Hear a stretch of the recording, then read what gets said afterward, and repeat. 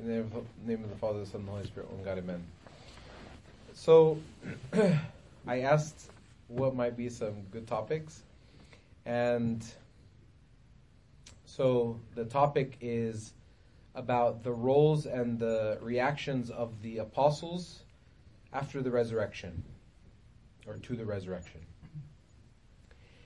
And so, I think that before we can understand or look at the reaction or the response of the apostles to the resurrection, we have to look at them and examples of their character prior to the resurrection. So during the time of Christ, what were the apostles like? So if we look at maybe some of the famous or common stories, like for example, when Christ went and chose the different disciples, like Philip, Andrew, Peter, Nathaniel, all these different apostles, every single one was chosen differently. They were all chosen differently. Some were, some Christ went and called. Some simply came because they were influenced by another. But it wasn't cookie cutter. The disciples were all different, and how they came to Christ were all in different ways. So, for example, St. Philip, if we look at how he came to know Christ, it was by St. Andrew. And how did St. Andrew come to know Christ? Do we know how St. Andrew came to know Christ? John the Baptist. Yes. St. John the Baptist said, follow him, and he followed, right? So Philip, that's St. Andrew. But Philip was from the same city as Andrew, right? So he had a certain relationship and love and respect for St. Andrew. Even when the disciple or when the multitude were hungry and they were looking for food, and they went, not the multitude, the Greeks. When the Greeks went to ask about Christ and they went and found Philip, who did Philip go to? Andrew. He didn't go to Jesus. So it was almost like Philip had a certain association, yes, with Christ, but it was through Andrew. It wasn't yet his own personal relationship with Christ. And if it was really about if the concept was about honor, that, I shouldn't go to Christ, I should go to someone first. Like if Philip felt low of himself or out of humility, he didn't want to approach Christ, you would think that he would go to who? Who would he have to be the mediator between him and Christ? Peter, right? But he didn't choose Peter. He chose Andrew. Again, that kind of shows us how the relationship was built off of, was introduced and was growing through Andrew. Whenever the feeding of the multitude happened, right, the people, Christ was kind of seeing how the disciples were going to react. So what did Philip do? Like Christ asked Philip, what should we do? And what did Philip respond with? What was his approach to the solution? He said he was counting how much it would cost. He was it's going to cost us a lot if we try to find food for all these people. So who stepped in and defended Philip, or kind of intervened and kind of stood up for Philip? Because now Christ is you're worried about how much it's going to cost? You're not looking at the bigger picture. So the one that defended him, the one that stepped in and said, oh, by the way, we have these 5 loaves and 2 fish, it was Andrew. So again, this relationship was between Philip and Andrew. So we don't see that Christ necessarily, he doesn't rebuke Philip, at least not until now, or not yet. Because Christ is being very patient with Philip in his spiritual growth. And so, how did Philip grow? Again, all this is, before the resurrection. At the Last Supper, Philip, who it kind of seems like he's not the type that he's ready to approach Christ, finally asks Christ a question. He finally opens his mouth. Now, Christ, in that moment, had an opportunity to kind of rebuke Philip, because when he asked the question, it was kind of like an ignorant question, and so Christ was like, "You still don't know me? You still don't know who I am?" It was kind of a question of you see, all this time you've been scared to approach me. All this time you're scared to have a relationship with me.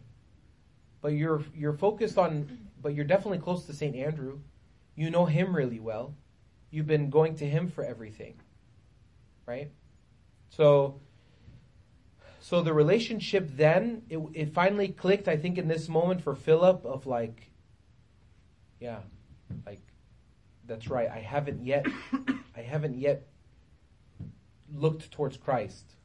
And why was this important is because if he's not looking towards Christ, if he's not understanding Christ, then when the time comes for the resurrection, what will he know?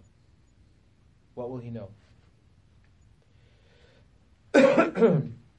So, where did St. Philip end up? If we in Acts chapter 1, he was with the disciples, and says that he was with them praying fervently, waiting for the Holy Spirit. So even after all that, and then Christ is no longer with them, so then Philip, maybe because of that moment in which he finally realized that he needed to focus on Christ, that when Christ died on the cross, and they were waiting for the Holy Spirit, that he knew that he was waiting for something that was of truth, something that was real, as Christ had promised. So that's an example of Philip, how there was a change from the moment that he met Christ up until even after Christ died on the cross, until even receiving the Holy Spirit on Pentecost. So St. Andrew, we said earlier that St. Andrew, the way he found out about Christ, the way he went to Christ, was by what manner? Was by St. John the Baptist. So St. John the Baptist tells St. Andrew, you need to, he is the one you need to follow. And so, thank you. He says, he is the one that you need to follow. So Jesus didn't tell St. Andrew to follow him, but it was John who told him to follow. So Andrew becomes what? The first disciple. Imagine the confusion, imagine the insecurity, imagine the anxiety that Andrew must have faced by being the first disciple to be told by John to follow Christ. Nobody wants to be the first, right? Yes, we would all like to be the first, but no one wants to be the first to, it's kind of like, when we're in school and it's like, okay, who would like to present first? Nobody wants to present first, right? Because then there's some expectations, you don't know what to do, and so forth. So this was very similar for St. Andrew. And so,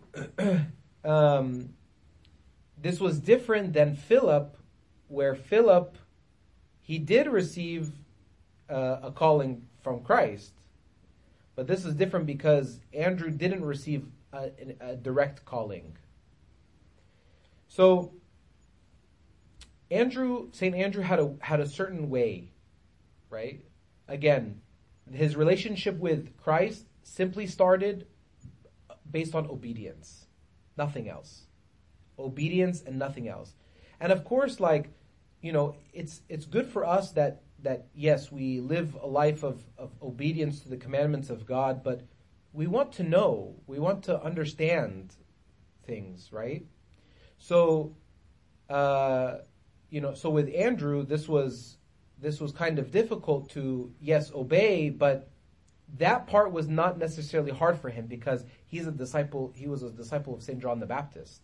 St. John the Baptist is an ascetic, right? So for him, if he's coming from the same school, then yeah, obedience is like number one. So for St. Andrew, obedience is omelo. It's okay. I'm okay with that. But maybe for others, it's not. But at the same time, now that Andrew is being called to follow Christ and he will be called to be an evangelist, then he needs to know. He needs to know some things, and he needs to have that relationship with Christ. But Christ knows this limitation maybe with St. Andrew.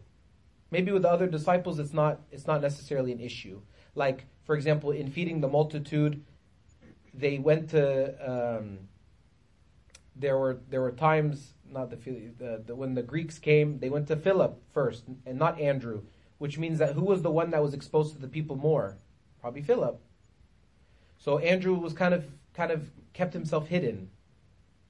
So this was how he started his relationship with Christ, where it was simply out of obedience. It was, and he was kind of reserved, and he was okay with starting off that way. But there must have been some anxiety or some type of pressure for being the first disciple. The other thing too is that St. Andrew, usually a lot of times, because he was a disciple of St. John the Baptist, that St. John the Baptist was preaching and St. Andrew was kind of there with him. Whereas now St. Andrew was starting to do something a little bit new, he was going to step out of his comfort zone a little bit. So now he finds that, okay, I know that I need to follow this man. Simply out of obedience, I know I need to follow this man. And I want others to participate in this. But how can I do it? Right? I'm an ascetic. I'm not the type that I like to get out. And so who was the first that he brought to Christ? Peter, his brother. So maybe he didn't go out to the community, but he brought his brother. He brought his family. He brought the people that were closest to him. So this is still a change in how Andrew does things. This is still a change in who he is and the things that he's comfortable with.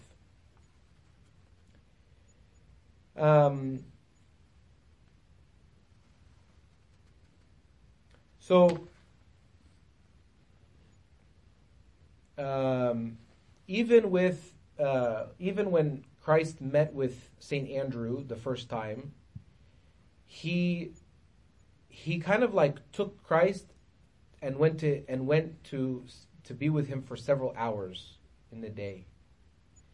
And so part of this was a new aspect of St. Andrew, where now he's going to get to know who Christ is. Again, kind of stepping away from the simply obedience style to now a certain change. Again, shifting to wanting to know now who this Lamb of God is that John told me of.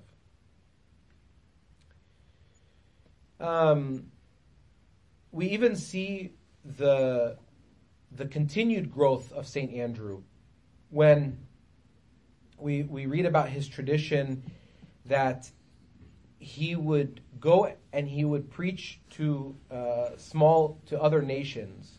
So now, again, out of his comfort zone, an ascetic who would be most likely in the desert most of the time, now is traveling. But Christ still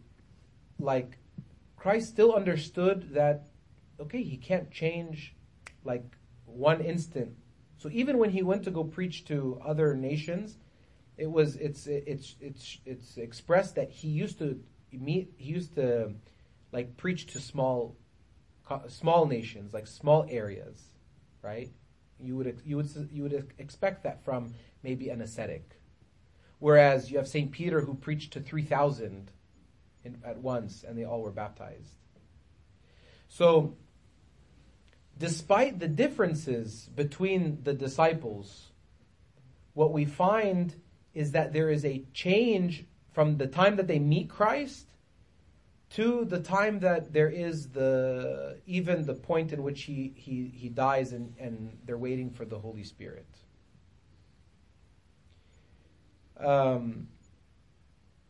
Even if we look at Nathaniel also comes from the same town as St. Andrew and St. Peter. And Nathaniel started his relationship with Christ with skepticism, right? Didn't he kind of he made fun of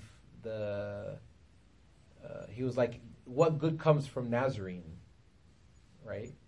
So, yet, he's still, whatever he heard about Christ, there's something intriguing. And so he meets Christ, and then Christ says, he refers to him being under the fig tree, right? And so Nathaniel is like, you are like God, and Christ is like, that's it? This is what triggers you? He's like, you haven't even seen anything. Come with me and you'll see much, much greater things than just me knowing the secrets of your heart or the secrets of your life. So, but it was this skepticism, it was this way of his life that connected him with Christ, right? We also know that about whatever, we don't necessarily have a lot of detail of the interactions of Nathaniel with Christ. But what we do know is that there must have been this more connection. The connection developed because of Nathaniel's intrigue of the mystery of Christ, of the miraculous things of Christ, like the prophesying and things like that. But it must have been so strong to the point that he was the first disciple to say, you are the Son of God. Right? He is the first one to say that. So, again, look at how a relationship started with intrigue, skepticism, and eventually turned into being the disciple that was the first to call Christ the Son of God. So, whatever he sensed was real, he accepted it. He accepted it as something that is real in his life. So, again, these are examples of some of the disciples, how they changed from the beginning of their relation, when they met Christ, to the point of the death of Christ. Now, we see that Christ knew that the resurrection would have been a very difficult concept for the disciples to understand. So he prepared them. So how did he prepare some of the disciples? In order to know, that way from the beginning, and especially after the resurrection, then they know what they were called for. Right? If we're talking about the roles and the reactions of the disciples, but they have to know their role, but sometimes they don't know their role until much later. Same thing with us. Many times we don't realize what we're called to do until later, and then it clicks how God worked in our lives prior. So St. James, remember in the Transfiguration, how many disciples were with Christ? 3. Which ones? Peter, James, and John. They were like the closest to Christ. It wasn't about favoritism, but it's like us. It's like those who desire to really want to be close to Christ, they will be close to Christ. Then Christ makes them his friends, right? So the 3 were the closest to Christ, and they go Christ to Mount Tabor. And St. James, why St. James? St. James was the first of the disciples to be martyred, to be killed for the name of Christ. So maybe you might ask why would James be invited by Christ to go to Mount Tabor? Because again, it doesn't necessarily mean that he wasn't close to the other disciples. Yeah, they were, but at the same time, there was still maybe a closer friendship or closer relationship with the three. But there had to have been something that is much deeper than simply, well, they were just close, because not everything is not just arbitrary or coincidence with God, but St. James was there also for a reason. And maybe that Christ knew that as the first martyr, there has to be a certain conviction of what is to come. There has to be a conviction of a principle or a concept that no one could understand, which is the resurrection. So James, again, it's like who wants to be the first to present? The pressure is very high. So imagine the pressure of St. James to be the first to be martyred after the resurrection among the disciples. So this moment in which he gets to remember the divinity of Christ encourages him about the truth that he is dying for. That when he saw the transfiguration and he's being threatened to be killed for the sake of Christ, that he could say, I remember and I know. I remember and I know and I believe in the truth of the resurrection because I experienced the divinity of Christ. With St. Peter, St. Peter tended to surrender his understanding all the time. He tended to, for some reason, whenever he always spoke very quickly, he always reacted very quickly, very emotionally. And so it was because he didn't a lot of times understand what Christ was trying to say. So, but then what made it harder was that he kind of felt privileged as being like the eldest among the disciples. And, but although that this was something of a temptation for him, but he always he always made himself vulnerable towards Christ. For example, in the Transfiguration, and he saw them, and he said, okay, let me make an altar for all three, and then God the Father is they hear the voice of the Father, and he's like, listen to him, listen to Christ, right? Because he's speaking too fast. Because he has to understand that if you build three altars, then you're saying that Moses, Elijah, and Jesus are the same, are equal. Again, he wasn't understanding that this was to reveal the divinity of Christ. But Peter, he always accepted the times of rebuke. For example, whenever he denied Christ, or whenever Christ said, "Get behind me, Satan," all these times, or whenever Christ performed the miracle of the multitude of the fish, he would say, "Forgive me, forgive me, forgive me." Right? So this affected him before, the way that he was before the resurrection was different than after the resurrection. And we know that Christ looked at Peter in a very special way, to really be a leader for Christians, for the life of the resurrection.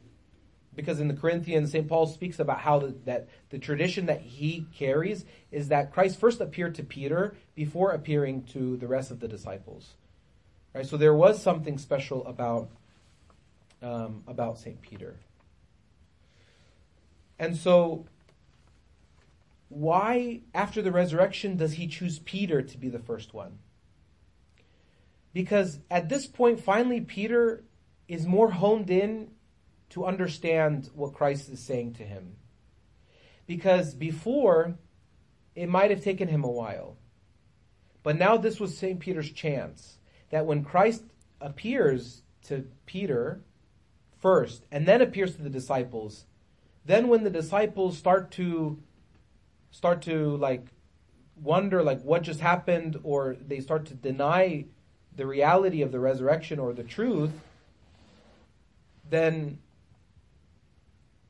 they ask the one who was indicated all along to be their leader. He reveals himself to Peter so that Peter can go to the disciples with confidence in saying that, no, he came to me and he is resurrected. So that the one who was confused is no longer confused. So that after the resurrection, his reaction is that I believe now in the truth. I'm not confused of the truth. And then the last one in the Transfiguration was St. John. And St. John was the youngest. And he wrote his gospel like over 30 years after the resurrection of Christ. And St. John is always known like for his gospel to be very like, eloquent, like very rich, very kind of poetic. And he expressed the truth differently, not simply by story, by giving an account, because he didn't write about the Transfiguration, even though he was there. But he wrote his gospel based on the reality of the divinity of Christ.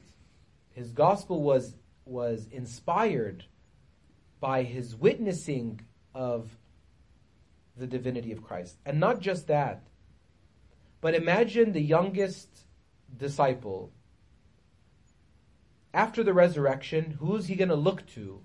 Who is he going to look to feel to receive conviction of the resurrection of Christ after Christ is gone? Who will he look to? The other disciples. He'll look to Peter. He's going to look to James. He's going to look to Andrew and Philip. He's going to look to all of them. So now 35 years has passed, and many of the great disciples, the older ones, have now passed away. So John, being the youngest, you would think that if there was anything to question, then how would he have written a gospel? Unless he really felt the truth. And not just felt the truth, and not just that the truth was revealed to him, but that there were other witnesses, and that the witnesses lived their life according to the truth. What do I mean by that? That the only way that we could really express our conviction of the truth is if we're willing to sacrifice our lives. Right? So the fact that they sacrificed their lives, that Peter and Andrew and many of the disciples that they're martyred, this is a testament for John that this is truth. Because you can't die for something that you don't believe in. So for St. John, his role and his response to the resurrection is according to the other witnesses of Christ and how they responded to the resurrection. And not only is this about his role and his response, but our role and our response. Right? Our role and our response. That if the disciples and the gospel is handed to us with firmness in the truth, then it is our role as well to carry on, to continue to be witnesses of the truth. So I want to kind of like tie this back to like, what does this mean for us? We know the disciples were the most simple people, right? They fishermen, tax collector, tent maker, like St. Paul. Very simple careers, very little educational background. And we see that like throughout their life with Christ, there were always ups and downs. There were always ups and downs. Times where they were very like zealous in their faith, and then times when they doubted Christ. And then zealous again, and then doubtful again. Even like, for example, imagine people who are with Christ, and then when Christ, after however many months or over a year or whatever the case is, Christ began to speak to them about him being the bread of life, and started to speak about how our life will be in his body and his blood. He began to prophesy that their salvation will be through the resurrection, and that their life will be in him, and he must dwell in them through the bread and wine. And in the scripture says, and many of his disciples left. So people who invested much of their life, many even left. So the relationship or the how people, even the disciples were with Christ, it was all over the place. Again, it's not cookie cutter. They're all from different places doing different things. And the dynamic that they have with Christ is each one is individual. Some are superficial. Like, for example, the relationship with Nathaniel had with Christ was superficial in the beginning. The relationship that Philip had with Christ in the beginning was based on St. Andrew, not based on Christ. But the idea is that Christ invites us in so many different ways. And that's why, yes, we fast, and I'm with you, we like to eat steak, but whenever there's always another invitation to come and join him, yes, we follow the same cycle. We follow the same cycles. But we find that this was the life of the disciples. Even after the resurrection, there was still a lot of doubt about the resurrection. And they were fighting constantly. They were fighting their natural inclination to not, because I can't understand this heavenly life, then I should not believe. No, they fought the temptation. They fought because they still knew inherently what was real. They experienced the transfiguration. They experienced the miracles. They experienced the divinity of Christ. So they can't, as much as it becomes difficult for them, they knew they had to fight. And this is what we're doing in our spiritual life. We have our ups and downs, and we are fighting. Every single day we are fighting. But it's important for us to understand the roles and how the disciples responded to the resurrection, and not even just the resurrection, but how they responded to Christ, because we shouldn't separate ourselves from the disciples. We should remember that we participate with them. Like in the Last Supper, the reason why the table is not, we don't see the end of the table, is because we are on the other side of the table. We are with the disciples. We are with Christ. They're not above us in the sense that, oh no, their faith was always solid from the beginning. Or that they didn't really have issues with temptations, or what societal issues that we deal with even today, that they didn't have to deal with those things. No, they did, and worse. And so, the moment that we begin to think that we live in a life that is impossible to live our faith, we're wrong. We're wrong. Because we're called to be the salt of the earth. We are actually called to be in the earth, on the earth, in the midst of all the troubles. Because if the salt loses its flavor, then how shall the earth be seasoned? How can the earth taste good if we're not in it? If those who believe in the resurrection of Christ don't live in the world, how can the world have flavor? So when we participate in the fast, and on a daily basis, but I'm kind of saying the fast because we're in the middle of an important fast for us. But the point is that every morning we should wake up in the fast and we should try to offer a new sacrifice. To make one change towards Him. Even if it's the littlest change, but a change. Right? Regardless of how our relationship with Christ started. Maybe our relationship with Christ started because my parents told me that this is the right faith. Maybe my relationship with Christ started because, I got into a major, my life broke apart and I had nowhere else to turn to. Or maybe one of the saints performed a miracle in my life. Or maybe, I just walked in the door and I just thought that this place was nice. It doesn't matter how our relationship starts. Sometimes we feel like, I wish I would have come to the church if I myself chose to come to the church. As a youth or as a young professional, why does this become an issue for us? We're all called to come to Christ in whichever way that Christ invites us. However Christ invites us it's not my place. It's not my place. All I know is that I'm invited.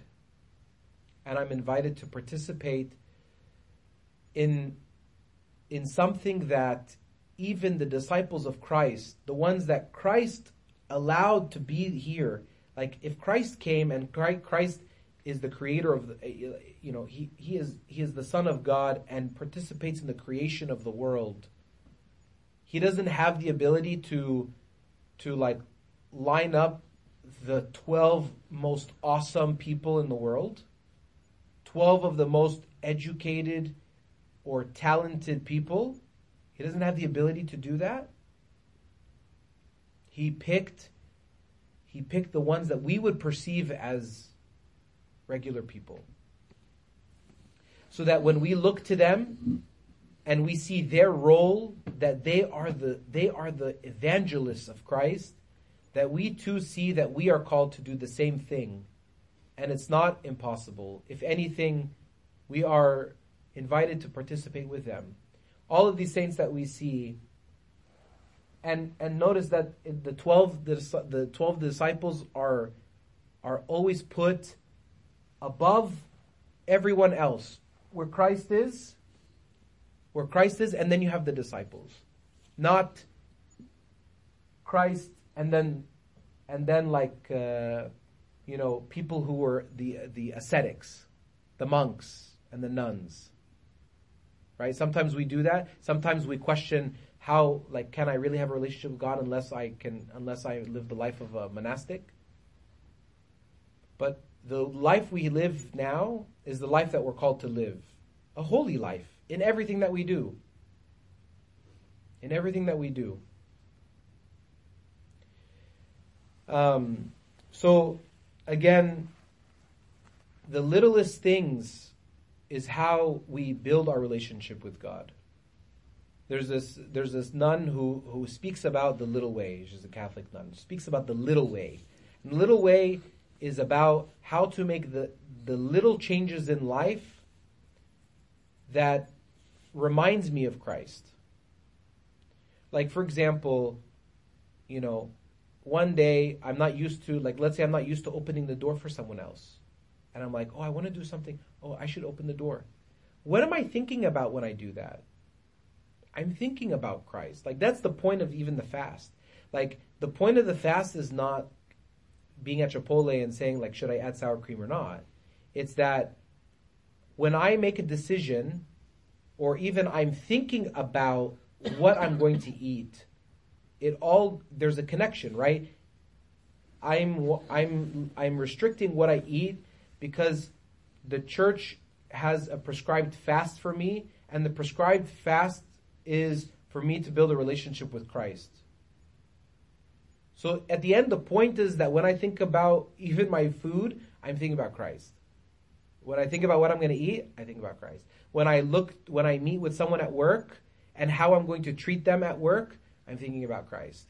Whenever my child does something stupid and I want to figure out how I'm going to deal with them, okay, I'm going to think about like what will Christ do, right? Or if I'm going to visit if there's someone who maybe is in need, who's on the street and maybe needs, something, that I'm looking to them as Christ. That everything I do, I'm looking to Christ. I'm thinking about Christ. It's like the Jesus prayer, right? The Jesus prayer isn't about there being this substantial dialogue with Christ, right? I'm saying, Lord Jesus Christ, have mercy on me, a sinner. It's not just necessarily about that, but it's that my mind is constantly racing with Christ in it. That's the point of our life. It's not that I lock myself in a room and I pray all day and this is my life. Maybe if you are called to be a monk or nun, but we don't live that way. We have work, we have school, we may have children, we may have obligations, even social obligations. We may have family obligations, all of these things. And for us to say that when I participate in them that I don't have a chance to be with Christ is not valid. Even when I'm in those situations, even when I'm socializing, I can have Christ with me. I can be praying. Not necessarily prayer as dialogue, but a living prayer. That I myself am a form of prayer. That when I do acts of kindness, I am praying by doing that act of kindness. That when I am speaking kindly or with love, or I greet someone who isn't usually maybe is alone, or when I help my spouse do something or child do something, that there's a sense of prayer in that. That I can be speaking to Christ even in the midst of the things that I do. So, just to kind of conclude that the role of each of the apostles and the disciples is to be a witness of Christ.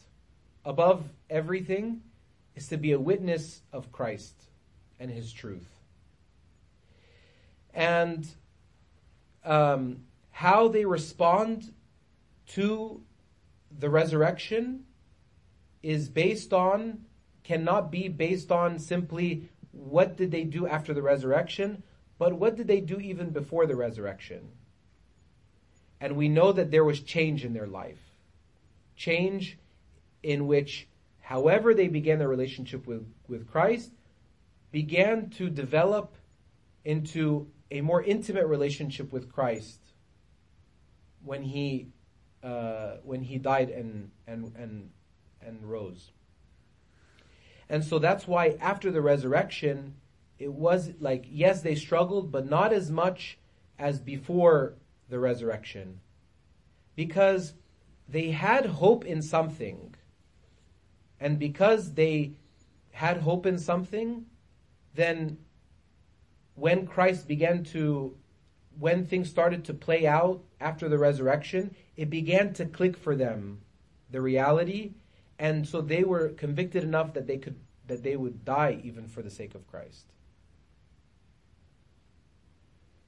So, and that's something that we have to also take care about in our spiritual life, is that I have hope in something.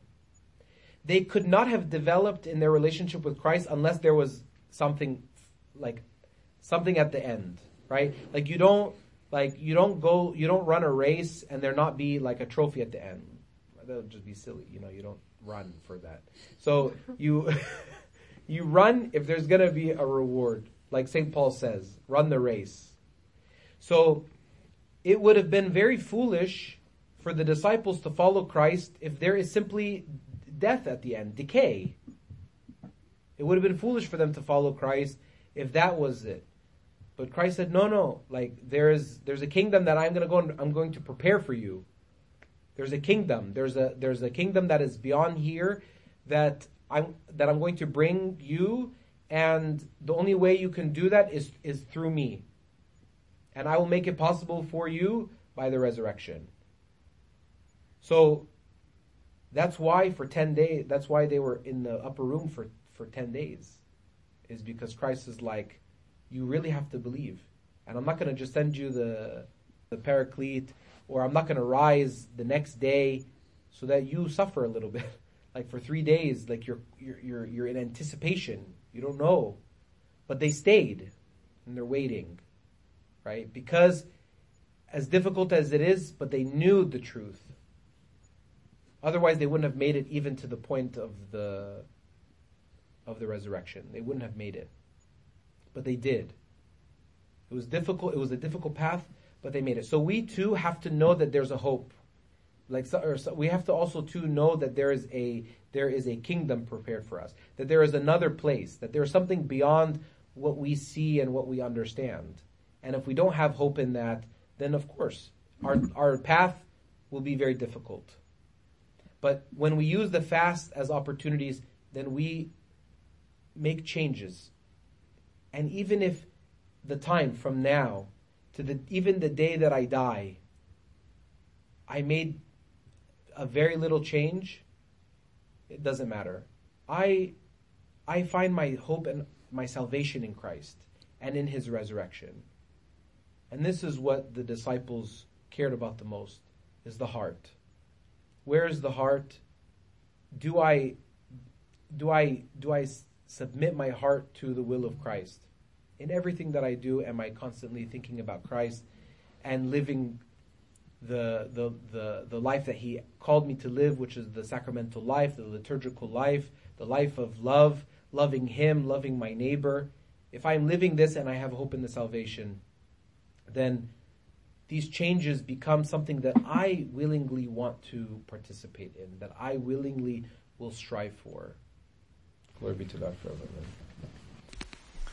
We want to thank you so much for listening to St. Basil's podcast. We hope that you have gained spiritually from our remarkable speakers, and we appreciate your support towards this podcast. St. Basil American Coptic Orthodox Church is looking to purchase a home, and we would love for you to be a part of our community. We are looking to raise funds towards this novel mission, Orthodoxy in an American Context, within the San Diego area. You may donate online through our website, www.stbasil.net. That's www.stbasil.net. Or click on the link below and it will take you to our donations page. You may also mail in your contribution at the address located on our website. We thank you for any contribution, and may our Lord Jesus Christ always bless your heart and home.